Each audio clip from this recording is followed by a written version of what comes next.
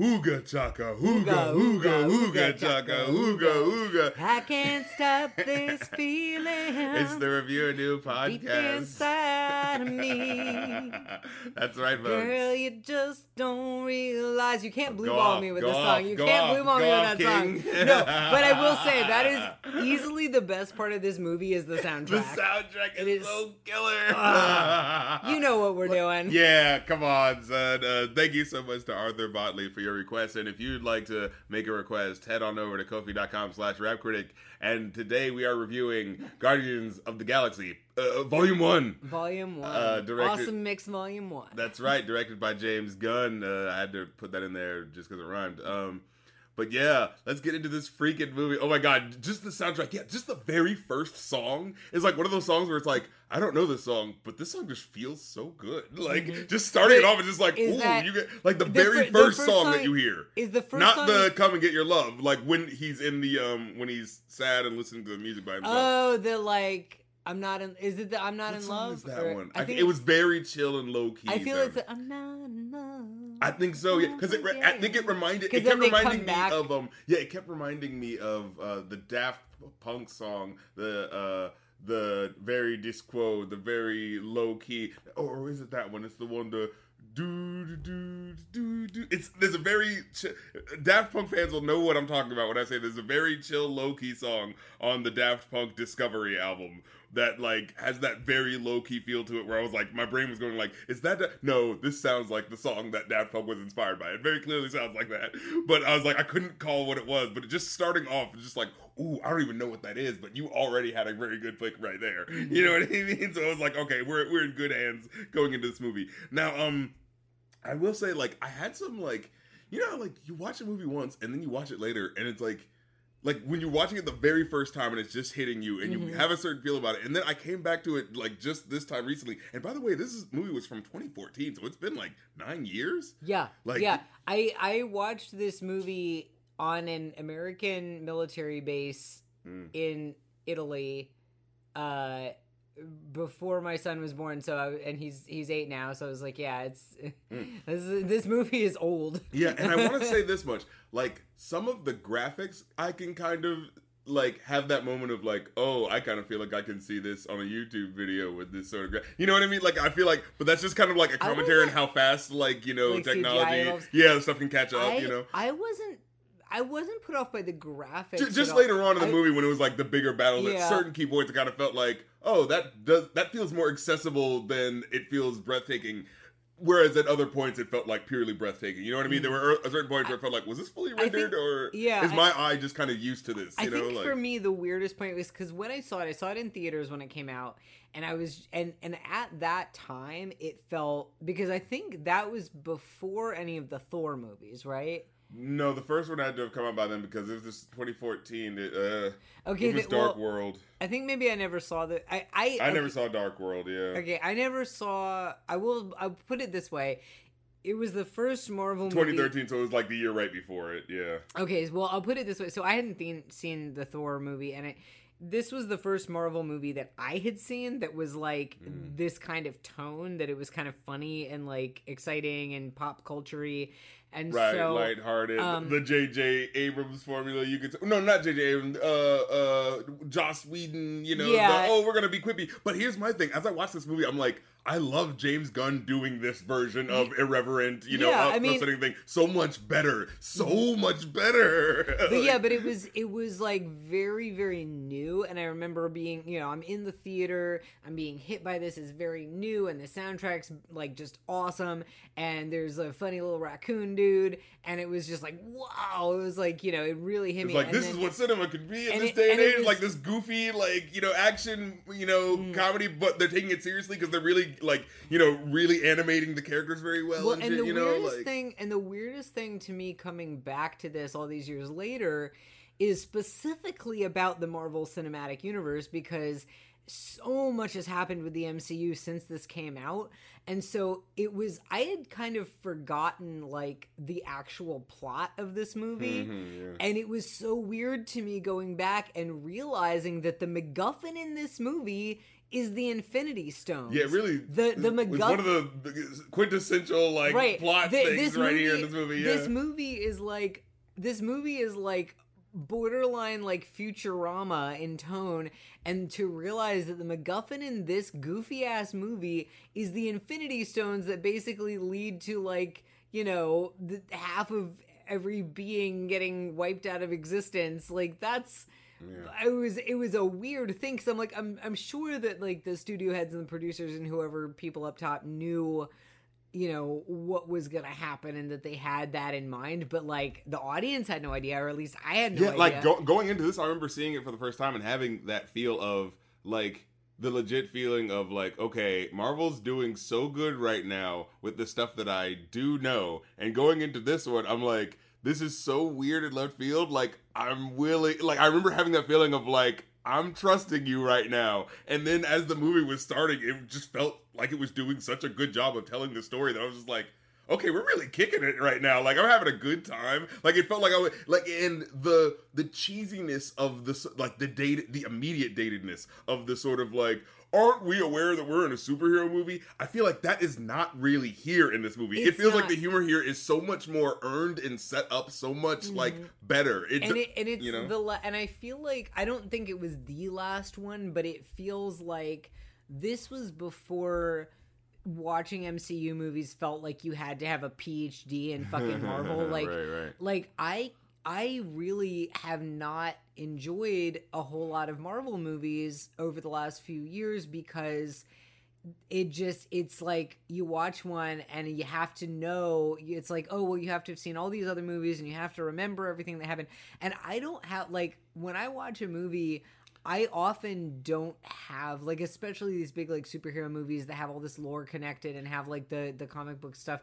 I often don't remember like all these details about the Genovian Accords and I say this? Fucking Genovia. That's from the Princess. That's from the Princess Diaries, isn't it? You're thinking of the Sokovia Accords. Sokovia. Yeah. But can I just say this? They're not exactly very consistent when it comes to movie because they know they're handing it to different directors.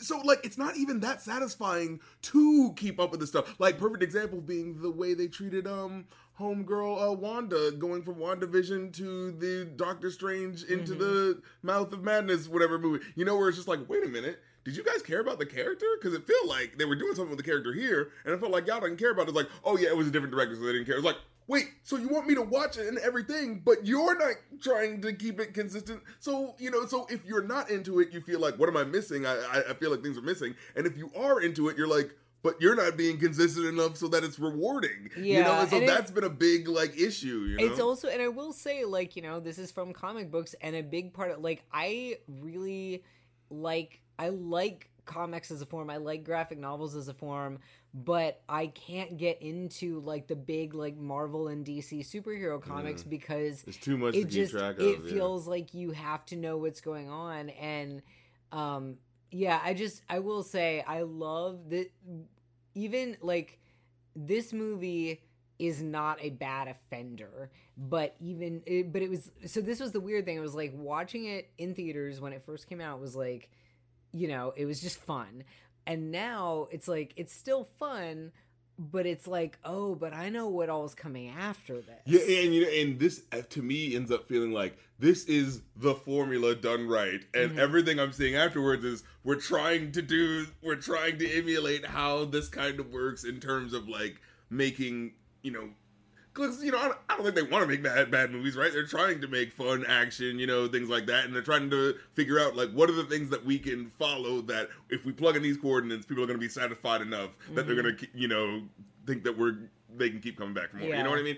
And I will say this much though, like, okay, so in terms of like these movies, I was you said you hadn't seen that many, because I was thinking about like which ones I really like, and I was realizing that like I actually like the sequels of a lot of these a lot more than the originals. Yeah, I'm gonna say I like Iron Man 3 more than I like Iron Man 1. Iron Man 2 is like kind of mid, like, and like I like Iron Man 3 because of what it does with the villain and how it switches the form. You know what I'm saying? Like people complain about that, but I actually really liked that when I first saw it. I saw the third. I think it was the third, the latest Thor Love and Thunder. Yeah. I saw Thor Love and Thunder that came out. I still haven't seen the first Thor. I don't think I've seen the second Thor. The third Thor, Ragnarok, I thought was incredible. Like, maybe this was like the fourth one is the latest one, Love and Thunder. Thunder, that I don't think is that great. But the third one, like, I think is really dope. Like, yeah, I've watched a lot of the shows. I didn't watch like Agents of Shield, but I've seen like the newer Disney Plus, like Ms. Marvel and WandaVision. I thought Ms. Marvel was fun. Yeah, Ms. Marvel was really fun. WandaVision was fun. It's like I will say I liked Captain America 1 the best just because I'm a sucker for a period piece. You know, I think I ended up, I feel you on that, but I think I remember ended up liking the third one because it had like Winter Soldier and then Black Panther, and it was like, I feel like those movies really like did a good job of like upping the ante when I think about them. I still haven't seen Wakanda Forever. I've seen. Maybe we need to go back to him. Make these requests, and maybe we'll have to eat our words. But yeah, but I liked the ones that really I liked Wakanda, Black Panther.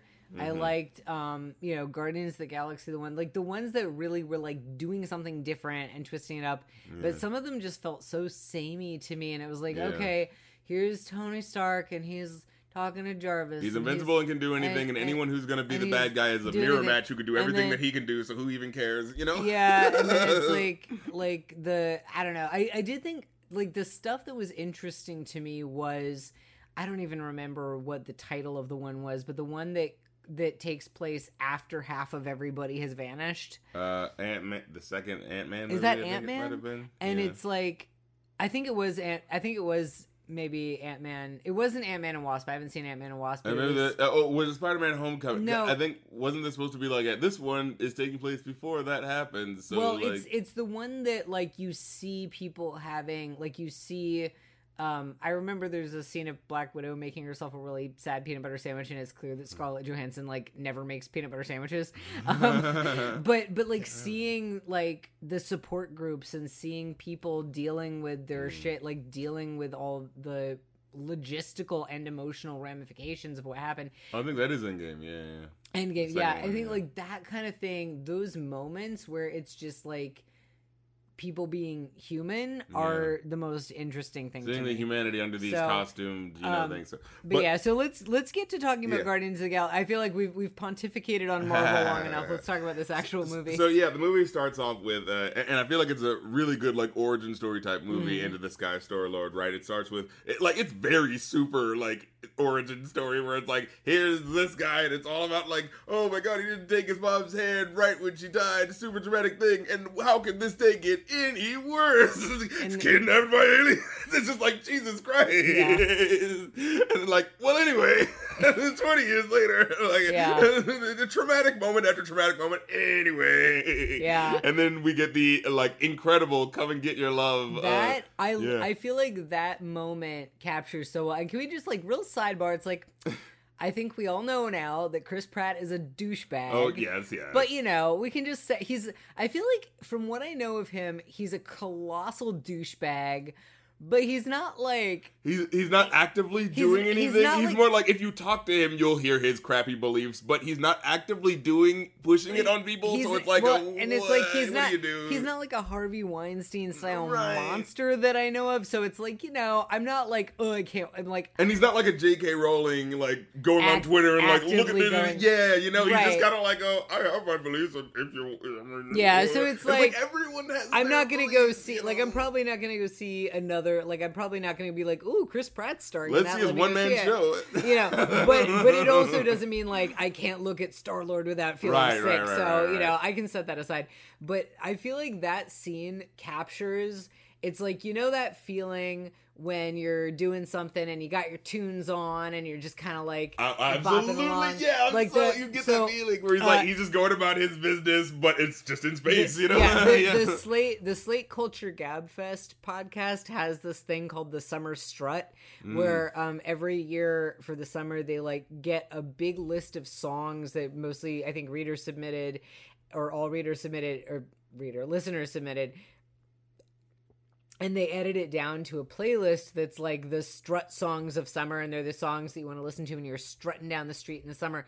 And And I feel like this moment captures that feeling of like summer strut where you like, or even like you're cleaning your house and you're listening to music or just doing whatever, but you feel so fucking cool. Yeah, it was especially at that point where he's just like, he grabs that one creature and just starts yelling at it. When he picks up the lizard squirrel and he's like singing at its face. Like, that was so funny. Something about like the little moment of like him doing that thing, but this really well animated looking creature that he's yelling at, but just for this little one-off moment. Like, there's something that feels like respected while watching this movie that like, you know, this is a big dumb goofy movie, but we're still actually making sure it looks really good, you know? Like, yeah, and it also sets up the world building very well. It sets up the character really well. Like, you know instantly who this guy is. Right. And so just a quick point out that the song is, you know, come and get your love by this Native American group, and I always like, it has a very specific feel to it. It's this Native American funk group, and if you notice, like, it has that call and response, the hey, what's the matter with it? So it's like, it's specifically calling back to, like, you know, a cultural like aspect of like their music. You know what I mean? It's fantastic. Every freaking song, even like there's like one or two songs on the soundtrack that I don't like, but for the most part, like, this is the most bomb soundtrack. We actually like had it as like car music for a long time. It's Quentin Tarantino level good, like, in terms of movie soundtracks. By the time it gets to when they're going to the really cool space bar and they're playing "Freak Out" in a Moon Age Daydream, I'm like, dude, of course we play this here. Like, it's so perfect. This soundtrack is 10 out of 10 Tarantino's. So he gets tailed by these guys who you know, are trying to get the orb. Play Djimon Hounsou. I want to give that man his flowers. There's some recent issues about him, like, talking about, like, I kind of feel like I've been sidelined and don't get a lot of parts just because, like, I'm a dark-skinned actor, and like, and it's like, I remember having that feeling of like, doesn't it feel like he's a very unique-looking guy, and it feels like he's in a lot of stuff sideways, but there's never the big movie that he's in. He's definitely that guy. Yeah, he has such a unique look that it's just like, wait, this doesn't make sense that this guy's not in more stuff, you know?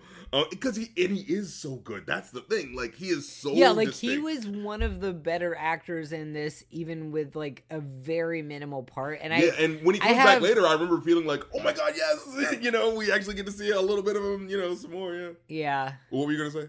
Yeah, I have complaints about some of the acting in this movie, but we'll get to that. But yeah, he gets tailed by the guys. Very thrilling escape. Like, this is a good thing I like about this too. Like, the action scenes in this movie are so good. Like, even like beyond the pontificating about, you know, the meaning of movies, like, just when your eye is watching the action, there is so much to be appreciated to see the flow of action and actually make sense of it. It's well choreographed. Yeah, because when you watch a bad movie with action and it just kind of feels like stuff is just moving and it doesn't actually feel like there's any weight or anything like that, you begin to really appreciate like a good action scene when you can like have that moment of like, oh, I can actually follow it. I can feel the weight and the impact and where it's moving from here to here and the montage of the scenes. You know what I mean?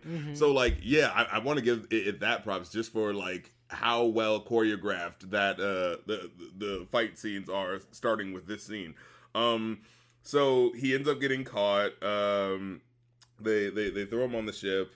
Wasn't there's this so there's a geyser at one point that like shoots up and like hits his ship, and there's like this kind of cool little interruption of the action sequence where it's like his face is pressed up against the glass, you know, and there's a lot of like cool slow motion Zack Snyder type shots that it's like, it's one of those things again where it's like, I feel like it's like he's doing all of those things that are like, these are what a modern action movie looks like, but it's like, but done so well where it doesn't feel like when you watch a Zack Snyder movie, when the slowdowns happen, they don't feel earned, they just feel cheap, they just feel like, oh, we're doing this again. But with these, it feels like a release where it's just like he's jumping into the ship and it's like, oh, and then right afterwards you see like a whole bunch of clicking of action that happens real quick, so it's just like, oh shit, oh that was earned when it slowed down there, you know what I mean? And so it gets in that scene, and then they have the little thing where it's like this girl comes up who's like, there was a little bit of cheapness, I felt like, whenever they just wanted to have like alien person, where it's just like, here's a person, but they're like pink,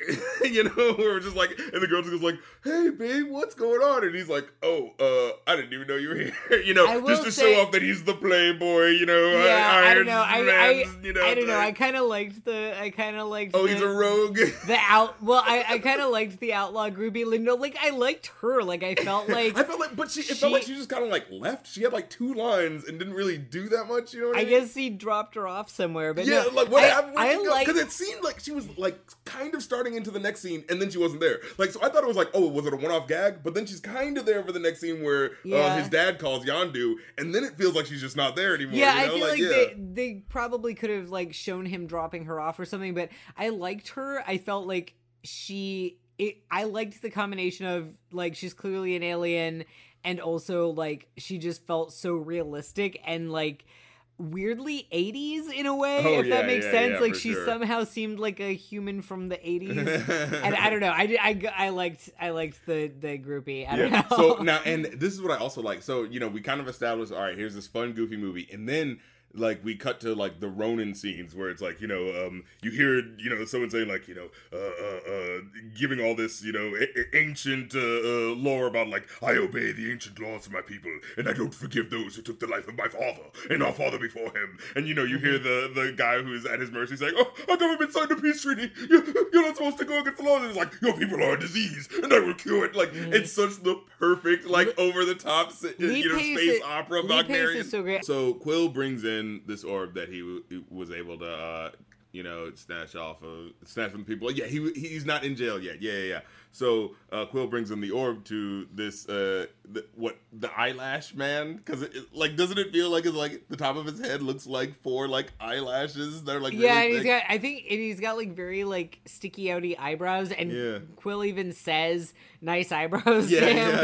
Like, and so now the broker. This is what feels a little sticky to me. Okay, so you know, there's always this sort of like, okay, so this is where the action gets going. This is the catalyst for what happens, and there's always this sort of like, oh, we're not telling you this information, and you know, it's kind of kept quiet, and like I feel like it pays off in a lot of ways structurally in a good way when I was paying attention, but there was like 1 or 2 things that I just had a question about. So Quill brings in the orb, he says like, so what is this thing? And the guy says, it's my policy to not discuss with my clients, you know? And I was like, okay, so this guy has a deal with someone, it's like, but there's information that I won't reveal to you. But the assumption, like, well, no, because later we find out that it's the Collector that he's doing the deal for, right? Like that was the idea originally. I don't. Because the idea was that Quill was being hired by now that you mention it, because it's like, and then they wanted to go to him himself, because remember he said once he finds out that Ronan has something to do with him, and he's like, whoa, this has to do with Ronan? I don't want anything to do with this. And Quill's left there being like, well, wait a minute, like what about the client? Right. What about the... And he's like, no, screw you. Oh, right, so they find out and they go to him directly, right? Yeah, it is the Collector. And because the Collector was expecting him. Yeah, so like at first I did have the question of like, no, wait a minute, what's going on here? If this guy is like, you know, involved and he knows the details, what's going on, but it actually does make sense. This Collector is just the guy who doesn't care about the fate of the universe. He's just trying to get these things because he's rich and, you know, he wants fancy things. You know what I mean? So like I actually thought that made sense, but I was just thinking in terms of like, but wait a minute, you're not gonna get your money now. Like, you know, I was just thinking of like, what are you planning to do, right? Because don't you want your money, guy who was planning on selling, you know? But I get it's one of those things like, okay, but when you look at the structure of the plot, like, you could not expect a Ronin to be involved in this. He could have just thought like, well, I'm just trading goods for goods, and you're just some lowly, trader who comes in and does the dirty work. You know what I'm saying? So like, I was actually thinking about that like backwards and thinking like, okay, that actually does make sense. Like, he didn't think there was going to be any big trouble, but then he hears that name and he's like, whoa, this is a guy who wants to exterminate my people. I don't want to even be involved in this at all. Get out of here. You know what I mean? So it's like, okay, I get that on an emotional level why the character would act that way, right? Ronan, I'm sorry, I can't remember now. Was the Collector gonna give it to Ronan, or was Ronan just planning to steal it on the way? Yeah. Collector was just the Collector just wanted to collect it, right? Yeah, that was what was originally. That's what I was thinking about. Okay, yeah. So I was trying to figure out like, wait.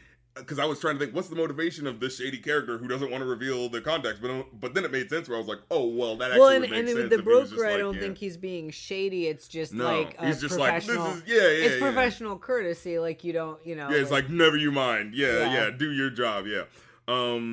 So we have the part afterwards where, you know, the Cowboy Bebop moment where it's like, you know, didn't get our bounty, you know, like, oh, crap, what do I do? And, Gamora's just kind of there, hanging outside. Yeah, so here's what I want to, like... It seems like a bit of a... Like, I get it being a bit of a comic book moment, but it seems just like too much of a moment of convenience where it's just like, oh, okay, well, we just got to move it along, so she's there. So I mentioned I have a problem with some of the acting in this movie, and Zoe Saldana... Oh, like, she's having a hard time acting through all that makeup. Yeah, I mean, here's the thing. I don't want to blame her entirely, because, like, on the one hand... I feel like her acting is like really weird and stiff and unnatural. On the other hand, she's not fully into the character yet. Like, she's not really being directed as well. I don't know. It feels like a lot of her line deliveries felt very awkward and like. It feels like they haven't established her character. No, it's not even. Well, that's part of it, but literally just like on a line reading basis, like the way she was saying lines are just like, that's not how anybody would say that. Yeah, look, no, I felt in this term where it would be like, I thought that it felt like she was a certain type of serious, no-nonsense character. And then every now and then she would say a certain line that would feel like, that doesn't feel like your character would be on that temperament to say something like that. There's that, but I mean, I literally just feel like a lot of her speech sounded very unnatural, and I don't know, they just didn't get a good take. Well, like, yeah, and like, I don't know, she just felt very one note, but then at the same time, it's like the character was kind of written one note. Yeah. And I feel like I get very, very bored by this type of character. And so this is where I don't blame her, and I think a lot of it is the writing. I get very bored by this type of character that you see a lot, and I feel like it's getting better now, especially when you're getting like more female writers. But there's this certain type of badass female character written by a male screenwriter, and she didn't take no mess, but doesn't actually have an internal life, and she eventually falls for the main guy, right? Like, like we give her agency by making her kind of badass, but we all know she's gonna fall for him. Like that sort of deal. Like, I'm not. I mean, yeah, but I'm not even talking about the plot because like that's not. Hold on, I want to see. Like, wait a second. Who is the screenwriter? Oh, Nicole. Okay, I don't. So there was a female screenwriter on this, Nicole Perlman. So I don't want to say it was like only men writing, but it's a pattern of. It's not even about the plot of like, oh, then she falls for the male character, whatever. You can have romance. It's specifically about the like. She's badass, and therefore that means she's like very one note and humorless and like just there to say mean, angry things to the male character until she decides she likes him. And it's just like there's just no, I don't know. It doesn't feel like there's a lot of dimension to her. There's no, and it feels like there's no dimension, and it feels like there's no humor to her, which is very It's like every other character, and I guess she's kind of the straight man in the group. Well, yeah, but like I said, like I felt like there would be moments where they would try to do a humor moment, but it would just feel like that just doesn't feel like her character, you know, like where it feels like, was that a punch up? You know what I mean? Like, I don't know. It's just weird. It's like it's like you've got Quill is a doofus. Yeah, and then arrogant, you know. Yeah, and then like Rocket and Groot are funny in their own way, and they have their dynamic. Yeah. And Drax is sort of unintentionally in the sense that he doesn't intend it, intentionally in that the screenwriters intended it. Drax has this unintentionally funny stuff with the way he's taking things literally. Yeah. Also, I have this quibble, and this is like, I'm just bringing up all the like petty little random things that stick in my head about Guardians of the Galaxy, but okay, so his whole thing is like he takes things literally. His people don't understand metaphor.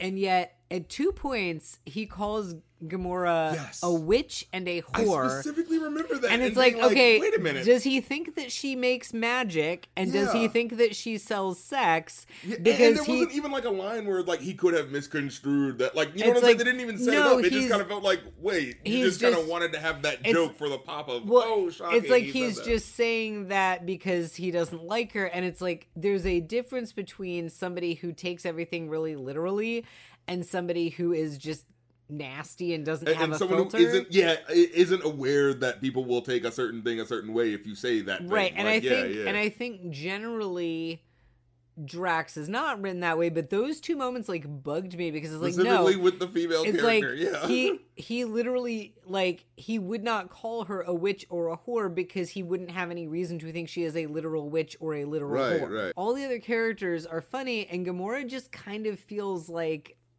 it's the like girl character. Well, and it's like she is like the outsider because they start off all thinking she's the enemy and she works for Thanos and da-da-da. And everyone kind of hates her in the prison scene. But yeah, like, it's just we're gonna die tonight. You're gonna die tonight. It's just there's something about her that just feels really stiff. And here's the thing too: if you compare her to Nebula, I do feel like I like Nebula shines more because Nebula could be like Nebula is angry the whole time. Oh man, Nebula's angry the whole time, and also totally the way flipped it. Nebula should have been the person. the way she's just to have that darker yeah. dynamic. You know? But also, here's the thing. So like the way she's angry the whole time, and the way she is styled, like her look, her look is cool. Is very cool, but also very inhuman and very like alienating and alien because like she's got all these like robot parts. She has all black. She has all black eyes. Like you can't see her pupils right. And so, in a way, like you would think she would feel much more alienated from the audience. However, I feel like Nebula, like she's like got this very like her anger doesn't feel one note and it feels very real. Yeah, like there's one scene where like you feel that she's not only angry at Thanos but angry at her sister, and this is like you get the multi levels of like hate that she has that gets communicated really like strongly in certain key points where you're like, you know, because there's one point where where Gamora's like, hey, you know, like forget our dad, you know, like we know he's crazy, and it's like, yeah, you're both crazy, he's crazy, you know, it's just you're Karen, not getting her and back, it may just be Karen Gillan being a better actress, but she just feels like realistic and emotionally truthful in a way that she feels like somebody who's actually angry. Zoe Saldana's acting feels like somebody who's been told, you're angry, sound angry, and her going, okay, this is my angry voice. Like, and I'm not trying to like shit on her because I do think a lot of it also is the way the character is written. Yeah, I was just about to say, I think the other girl might just have better material. I think it's a combination. I do think Karen Gillan's a better actress, but I also think the character is written better. So yeah, it's frustrating because like, you know, I don't want to dislike the one female character on the team, right. but but like with a combination of the acting and the writing and the directing and possibly even honestly, yeah, maybe the makeup, maybe having like pounds and pounds of green makeup, and I think doesn't she have some little head things, and like maybe that was like throwing her off and making her face feel stiff and making it hard for her to be expressive. So like, you know, so I don't like put this squarely on the actress's shoulders, but I found Gamera really frustrating. So going into the prison scene, like I was, you know, trying to have the moment Gamora? Yeah, Gamora is that turtle monster. Yeah. But I find myself trying to be like, okay, what are the motivations of the characters? Why do they care about each other, right? Like, so Gamora is about to get, you know, bodied by these prisoners who all hate her. And, you know, Chris Pratt's character clearly, you know, thinks she's attractive, so he's like, oh, you know, I'm going to see what's up. Rocky's just kind of like, where are you going? And he just kind of follows, and it's just like, well, what's Rocky's motivation for caring about what's happening? I love Rocket. I love Rocket. I relate to as a weird looking little dude. As a short king. I'm just saying, as a weird looking little dude, I really love and appreciate Rocket. Rocket's the man. Like, and also Bradley Cooper. Give it up. Oh like, yeah, incredible voice acting. I love it so much. I just love that like Bradley Cooper is this like handsome leading man who can also be a weird little mutant raccoon. With so much personality. I know, it's line. So great. Yeah. It's so great. And so he says, so like, yeah, he's like, oh, you know, Quill, where you going? And I wrote specifically noted this, was like, what are the motivations of the characters? Because like, there's no implication of friendship so far, right? There's nothing that Rocky directly has invested. Rocket. Oh, you're saying Rocky Raccoon, right? Rocky Raccoon's a Beatles song. His name is Rocket. Oh, I thought it was the same thing. Oh my god! Rocket. It's Rocket. Oh, okay. So, but yeah, I was trying to think of like, wait, what's his motivation? Because like they all get captured when they're like causing a commotion, trying to like, you know, get the orb from each other. They all get thrown in the prison, and Rocket's like, I can get out of this prison. Like that's well, not he wants in on the money. Yes, and basically, yeah, how the scene unfolds is Drax comes up to kill, because he's about to kill her, and he says like, "No, you guys aren't going to take her down. Like, my family's been killed by this person's, you know, family. Right, so Drax I'm going wants to take to her family." kill. Right, yeah, right, that's when Drax he comes wants to kill Gamora. And that's when Quill stops him and says like, wait a minute, like Ronan, you know Ronan is coming for her, so like don't kill her now, like, you know, wait for the person that you really want to get, you know what I'm saying? And you know he's coming to get her, so she's gonna be the perfect bait. And so I was like, ooh, that's such a nice like dynamic setup, right? Where it's just like, I don't actually care about you, but I will tolerate you, right? For, and then, you know, yeah. And now that you mention, I feel like that gets dropped pretty quickly, and Drax and Gamora start regarding each other just as like compatriots very quickly. Because the idea is that it's like, oh, because she reveals that, like, I have no allegiance to Ronan Mm-hmm. or Thanos. Like, I'm actually trying to betray him right now. And so Mm-hmm. there's that kind of feel of like, oh, well, I don't need to worry about you necessarily. You know what I'm saying? So Yeah. that Nebula sort of like, well, Yeah, I I don't guess care that about he you, just right? believes her, so that Yeah. And this is the part where he says like, okay, now that we know what the stakes are, wants in on the Rocket wants in on the bounty, and he's the one who can get them out of the prison, right? Gamora knows where to sell the the rock, the stone, Infinity Stone. And then that's what I I'm would like. say, And so like, these are the conditions founding their partnership. Up until this point, they're just referring to it as the orb because they don't know what's inside. Right. It. Yeah. But like, their friendships are friendships of leverage, friendships of convenience. Well, and even right? like Rocky gets mad at them for like making fun of him and tries to shoot all of them and has to be talked down. Right, yeah. Later on when he's like getting rip roaring drunk. Yeah. I like how quickly they got to it, like, because it's like, we've all seen a million times where they tell the plan and then the plan starts and then something goes wrong. But the fact that just as he's telling the plan and explaining how important it is that they get the battery last, that Groot just goes over and gets it in the background. It's so funny. It's such a good, like, all right, here's the action movie scene, and then being undercut by the comedy in a brilliant way. Like, that's how you do that in a brilliant way that's not like contrived, because like, oh, of course Groot's that character who's just kind of like, okay, I'm just gonna go do the thing, and then that kicks things into action by nature of, like, that's what I like. I like when characters make mistakes, but it makes sense for that character, and so it's that thing of like, crap, we have to get into action now because we know that you're like this, and this is what ends up happening, instead of when it feels like a contrivance of like perfect example in The Matrix, where it's just like, oh my god, Carrie Trinity has been this, efficient, badass this whole time, but oh no, at the end, I have to tell you my feelings and I have to take a really long time. It's like, what? What? That's not you. That hasn't been you this whole movie. You know what I mean? Like, so it's like, if there's a mistake that happens because the character is the way they are, that's when it feels earned, right? When you're like, oh no, we should have known they were gonna be like this. But when it's just like, oh goddamn, that was just a contrivance that you threw in. And there's a later on scene where that feels like that kind of happens. You remember the scene where they go to the Collector? And it's like, they start off the scene kind of like with the Collector being really rude to the servant girl and being like, to your duties, use your elbows, put some elbow grease into it. Blah, blah, blah. And then, like, at the end of that scene, they're being introduced to everything and da-da-da. They haven't seen that introduction happen. They just are kind of walking in and just being like, oh, what do we do? What do we do? What's happening? Da-da-da. And then at the end of the scene, all of a sudden she just goes, I will no longer deal with your, like, evil blah, blah, blah, blah. And she puts her hand on the stone and explodes the whole, like, half the building. And it's one of those things where it's just like, okay, this, like, action beat didn't happen because of anything that was involving the crew or anything that they would have had any control over. You know what I'm saying? Like, they had no agency in that scene. It was just kind of like they were going about a scene and, oh snap, something that had nothing to do with them. Like, you know what I'm saying? Because at the end, he, like, after the explosion happens, like, Chris Pratt gets up and he goes, what the f-? And it's just kind of like, yeah, they would have had no reason to know why that was happening. They didn't know the dynamics of, like, the servant girl and his, the Collector. I mean, I don't think there's anything wrong with something going wrong that is outside of their control. Sure, it just felt so, like, like, a lot of times in action movies, it's like, how are we going to end the scene?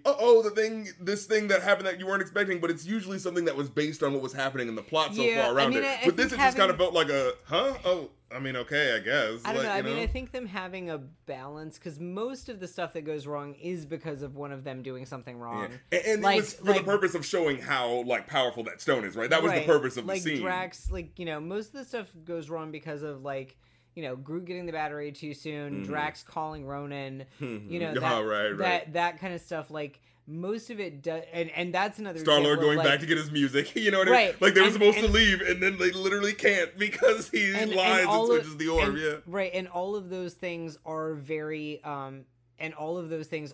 like, character driven. Like, Drax is so bent on revenge that he's just gonna call Ronan to come there so he can kill him. Like, and Peter being attached to his music.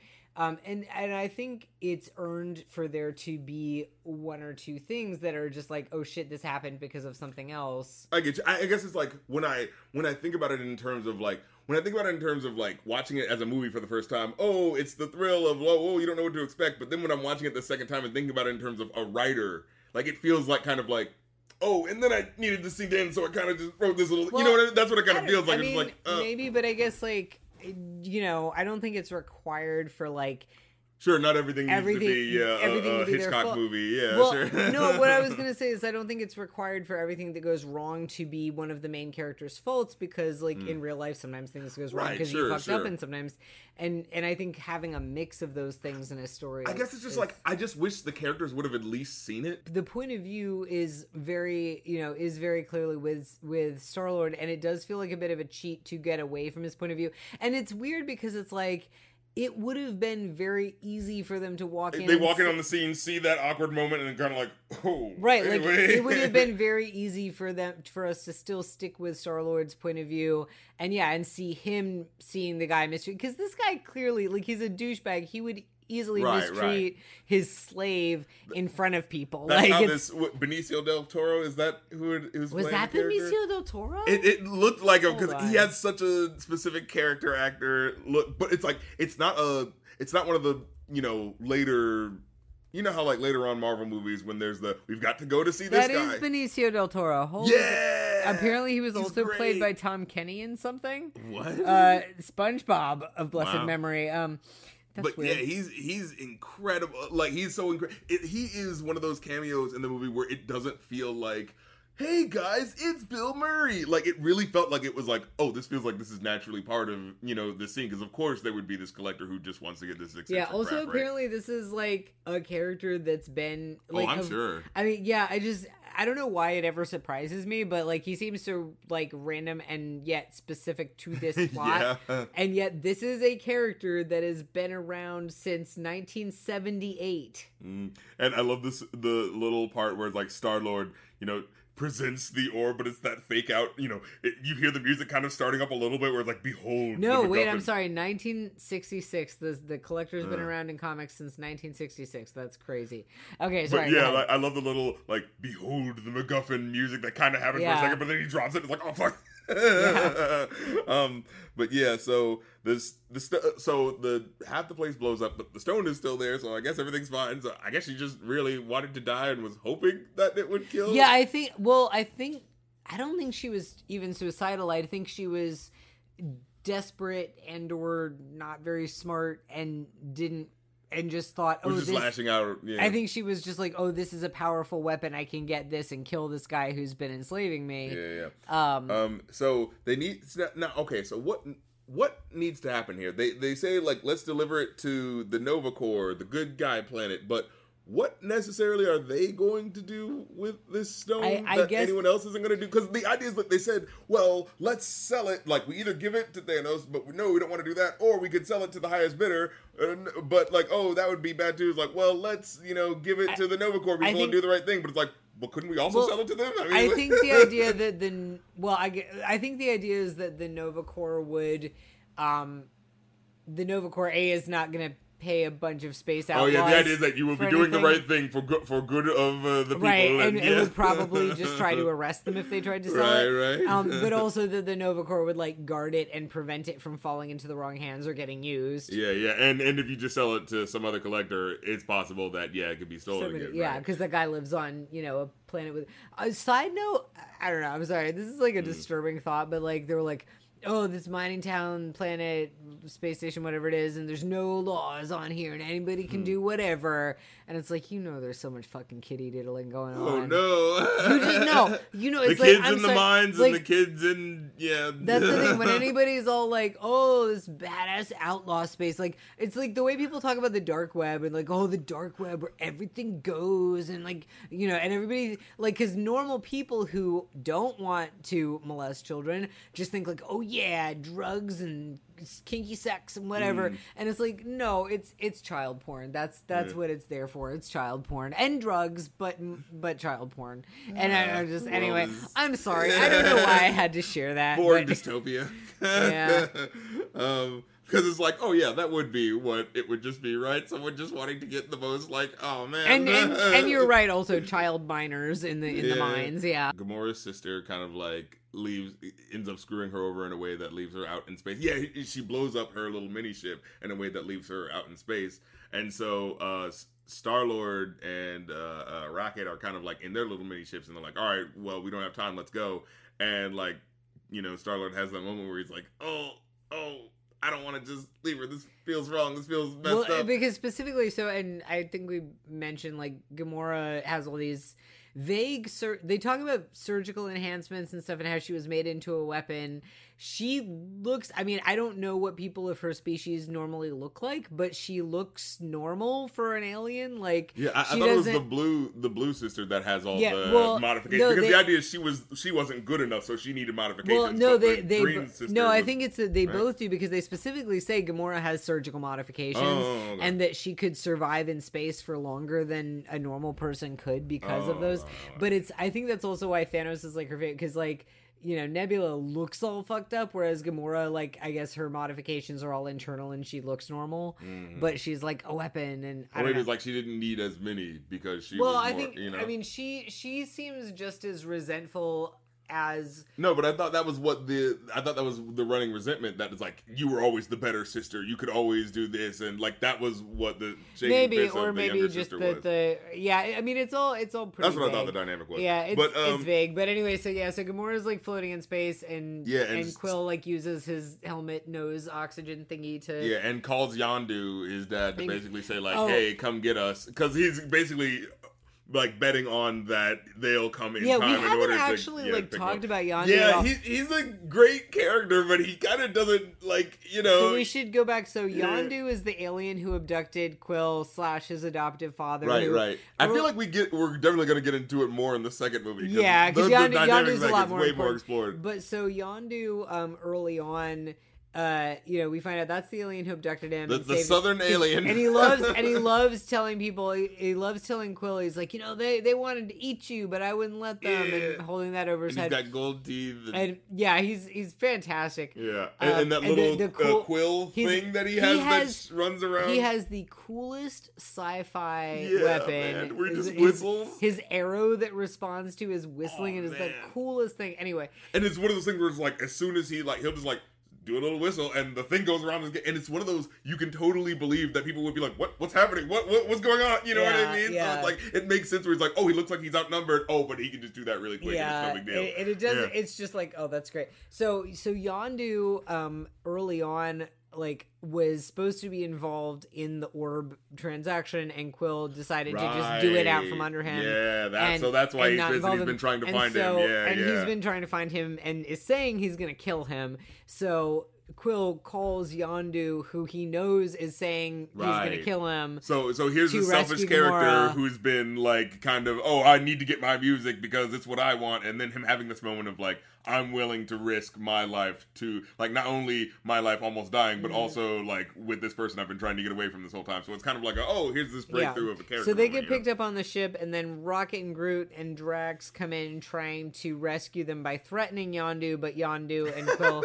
I love that little fake-out moment where they're like, we're going to destroy you all. It's like, what are you doing, guys? It's cool. Yeah, because they've already made up, because, you know, again, Yondu is Quill's adoptive father. Like, he's not actually going to kill him. And... But there's that real sort of, like, you know, sort of like a lot of anger and bite underneath, you know, their interactions. But it's that sort of thing where it's like, because they know each other, they know ultimately they won't do it, but you can still feel a very, like, abusive sort of, like, you know, dynamic in it. You know I love when at some point in the movie, Peter is like, will you stop holding it over my head that you wouldn't let people eat me? That's just, like, baseline. Like, yeah, right. Like, you're not supposed to let anyone eat your kid.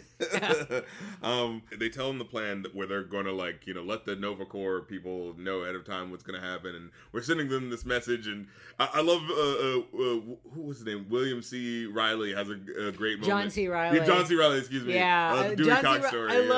I love, like, John C. Reilly He's such a great character actor. He's such a great character actor, and he's, I love that he just has this like weird little rant. It's almost a cameo because it's the kind of thing that could have been played by an absolute nobody. Yeah. But it's John C. Reilly, and he gets just enough good lines, like especially against like Star-Lord and shit, to make it worth it. Yeah, and especially the part where was it Glenn Close that he was talking to? Who was that one? Yes, Glenn. That was Glenn Close. Yeah. So she's saying like, it's like, well, should we trust the message that they're sending? And he's saying like, it's like the message that he's sending is something about like, I know I can be an asshole, but I'm not 100% a dick. And it's like, can we trust this message? It's like, well, I don't think anyone's 100% a dick, ma'am.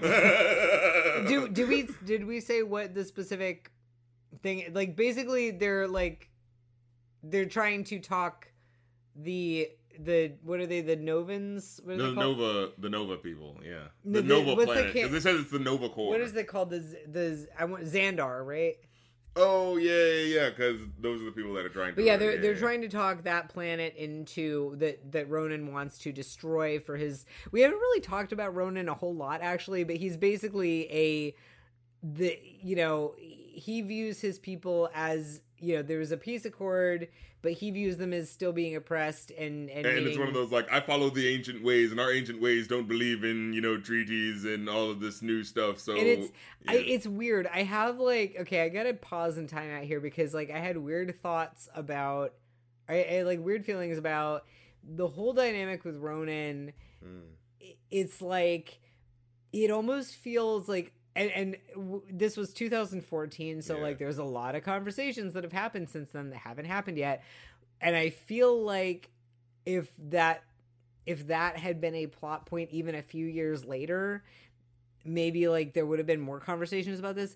But it does feel a little bit weird to me that it's like, okay, so these oppressed, colonized, so he's a terrorist and he's going around killing people, but he's he's a lot like Killmonger in a way. It's there have been these warring factions, but one side's trying to make a peace accord, and he's saying "F that." Well, is that what's happening? Well, right? Because I don't. From what I gathered, Ronan's people, and I can't remember the name of them, but Ronan's people and the Xandarians aren't equal warring factions. It seemed that the Xandarians are this powerful empire, or if not an empire, at least a very powerful because Ronan doesn't have an army. Well, he does actually. He's got people, but but it felt very much to me like Ronan's people are genuinely we're oppressed, and that the peace treaty was is this another wizard situation? I think. Where it's we think that the bad guys are bad because they look bad and ugly, but wait, what do they want now? They want to, you know what I'm saying? It just. But it's specifically about his motivation, right? Because that's what I try to look for specifically. The idea is that he's not just someone who wants his land or whatever. He's someone who's we will destroy your people. You are a disease, and we'll cure you. Ronan is absolutely a bad guy. Genocidal, yeah, he's a genocidal bad guy. I'm not defending Ronan here. This is not a hashtag Ronan was right, actually. No, but but I feel like more of that conversation was starting to happen around the time of the Avengers. Yeah, and it just felt a little bit. The Thanos movie. Yeah, it just felt a little bit weird that it was just kind of put in as flippant dialogue a little bit, kind of. Yeah, and it's wait, what was the are we supposed to feel bad for the Xandarians when they seem to be occupying a planet and they've seemed to have stamped out the blue people? I don't know. Oh no. So because wait a minute, oh no, now we're gonna pull back the layers. We could look at it as the Xandarians are these people that have basically almost destroyed these small group of blue people that are basically almost done anyway, right? And it's well, here's our peace accords. Now we'll do peace accords. Now that you're almost destroyed, now we'll do peace accords. And he's saying, "F that!" I won't take your. Oh no, you feel like this movie. Yeah, sorry. I'm sorry. I needed to do that sidebar, and I'm not saying saying, like, here's the thing. It's all vague enough. And it's all about perspective. Well, here's the thing. It's all very... a lot of this is vague. There's a lot of references in this movie that don't get explored. So I don't actually know if that's the situation. And I'm not sitting here saying, like, yes, like, Ronan's people were oppressed and were stamped out and the Xandarians are actually genocidal. I'm not saying that. I'm saying I don't know what the situation is, and it gave me pause. That's all I'm saying. Like, wait, and Thanos is of the same race of Ronan, right? No, Thanos is a fucking... Okay, yeah, so that's what I'm saying. Thanos has nothing to do with Ronan. He's just using him. It's just a sort of like... Right, Ronan is... Get me the stone and I'll give you whatever. Yeah, but like, then Ronan goes like, wait, I can use this stone for myself? Ronan is a regular humanoid being, and he's just a terrorist. He's just like Osama bin Laden in that, right? He's not magical or superpowered. He's just a terrorist. Thanos is a Titan. Thanos like goes around destroying planets, and I think I got confused because when the blue woman works with Ronan, my brain was kind of having wait, are they related? Because I'm like, two blue people. I think my brain just... I don't know. Nebula might actually. Nebula might be. I'm not sure because... because it's not directly his daughter. Yeah, he adopted her. Well, that's the thing is like neither Nebula nor Gamora is Thanos' daughter. He killed their families and kidnapped them and then refers to them as his daughters. Which is like so like, wow. It's so creepy. That's a creepy thing to do, man. That is a really creepy That's thing not to do. how you adopt children, man. It's not like, oh man, after this war-torn country, I'm going to come in and try to do my best. It's after I destroyed this country, and then I'll take one of you. It's like, how are you so sure they're not going to kill you? Like, you really gotta have some fucking balls. I mean, you really gotta have he is balls. a Titan, so... Yeah, I know, but it's yeah. like, that's just gotta be brazen. Like, I'm so sure that you're not gonna do anything to me that I'm going to... It's like, damn, dude, can you at least get someone that you raise to indoctrinate into you, not someone that you pluck from someone else's it's like they were both clearly old enough to remember what happened. That's the thing, yeah. It's like, what were you expecting? Like, we can get over let the past be the past. But anyway, so we gotta talk about the ending, and this is the climax moment that I could have swore in the theaters I remember not enjoying, where it was like, okay, so, you see Ronan about to do the epic, villain does pretentious speech, but then it's interrupted by the irreverent character, and it's like, I remember having that moment of like, thinking that I liked it, but I felt like there was something about the timing of it that felt like maybe it was just going on in an awkward way, because it's like, it's that one thing where it's like, oh, he's about to do the thing, and he could just do it right now. He could just do it, but he got stopped because... Well, and I remember originally feeling like, what? Would he really be stopped? Would he really? But then as I actually watched it again this time, I had that moment of like, well, actually, like, Star-Lord is doing this thing to this guy would be really confusing. Why are you dancing in front of me? I really don't understand. I thought I won. What's happening? Like, it's very emotionally truthful, too, because also, like, Ronan is not... like doing this out of practicality. He's doing this for emotional reasons. He's doing this out of his own irrational emotional needs. And so for him, like, doing this, like, it has to be a moment that is emotionally satisfying. Right. He's like a serial killer in that way. It's like he's not just doing something for like money or whatever. He's doing it because releases serotonin in his brain, Right. Like, yeah. And it's like, if you kind of like, if I don't want to use the term blue balled twice in one podcast, but like if you kind of blue ball him like that, it's like he's right about to get the thing and it's going to be so satisfying, and all of you will quake in fear. It's that kind of thing. And it's like, wait, you're not quaking. What's happening? And then somebody comes in dancing. It's like it is ruining the moment for him. Yeah. What I did like was right after that, where because there is the thing where it's just like, wait a minute. Like, how is this not automatically killing you in the exact same way that it killed the other person? Now, again, we have the thing of get the foreshadowing about his dad. I did like that. Well, you're half human and half something. Yes, I did like that, and I remember actually originally going into it feeling like, wait, I know we get it explained in the sequel, but aren't they just doing a cheap build-up? But then they actually do give you a little bit of like, well there seems to be some info here, and at the very beginning, so they do actually give some foreshadowing. The other thing too is like at the very beginning, his mother, who's dying of cancer, it seems like, says that his father was an angel made of pure light, and you're thinking like, in the context is like, right, he's a sweet guy. Like, yeah. Well, I mean, I was thinking, okay, he's probably an alien, but her thinking that like he's an angel made of light is probably just her cancer understanding, brain, or just like her cancer brain, like her being so sick and dying that she's like not clear. It's like, he's probably just a regular alien, and finding out no, he's some kind of like really unusual super being, ties back to that right from the beginning. And I actually really did like how after he's holding it, like, because what I like about it is that it still does give you gravity and weight. Like, as he's holding it, it doesn't feel like he's just got it, right? It does, you do see him clearly deteriorating and it affecting him. Right, because he is half human. Yeah, and then you see the other people grab onto him. That's what I really like seeing. Right, that the team is actually necessary, and it's not just, here's the real important guy, and then these other people are around because they're funny. It's like, no, the team's actually necessary for directly everything. Important for how this action scene, like, pays off. Like, and I do like that, like, here's this all-encompassing power and one like soul can't take it, but maybe other souls can. Like, if more than one person can work together on like controlling this thing, maybe we can all do it. Like, I like that as a message that's being delivered through the medium of the action of how it's unfolding, like how it's telling the story of like, if we work together we can all have the power, and then seeing him unleash it in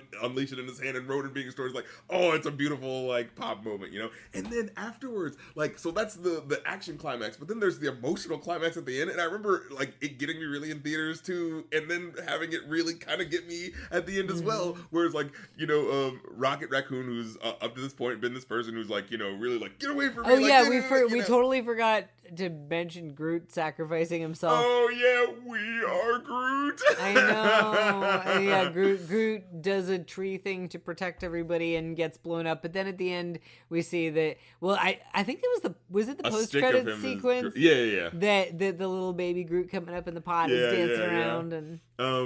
But what was I saying? Oh yeah, so Rocket Raccoon, up to this whole movie, he's been the kind of the most bristly one who's just like, no, I'm not messing with anybody. No, I'm just doing my thing and forget about everyone. And I don't want to help people. And at the end, you have this moment where like Drax is sitting down, like after all of the action. Oh, and Drax pets him on the head. And you have that moment where like Rocket like bristles for a second, and then you see him like relax and allow a friend to comfort him. And it's like, it was sweet, but also just the fact that he was petting him on the head like a cat.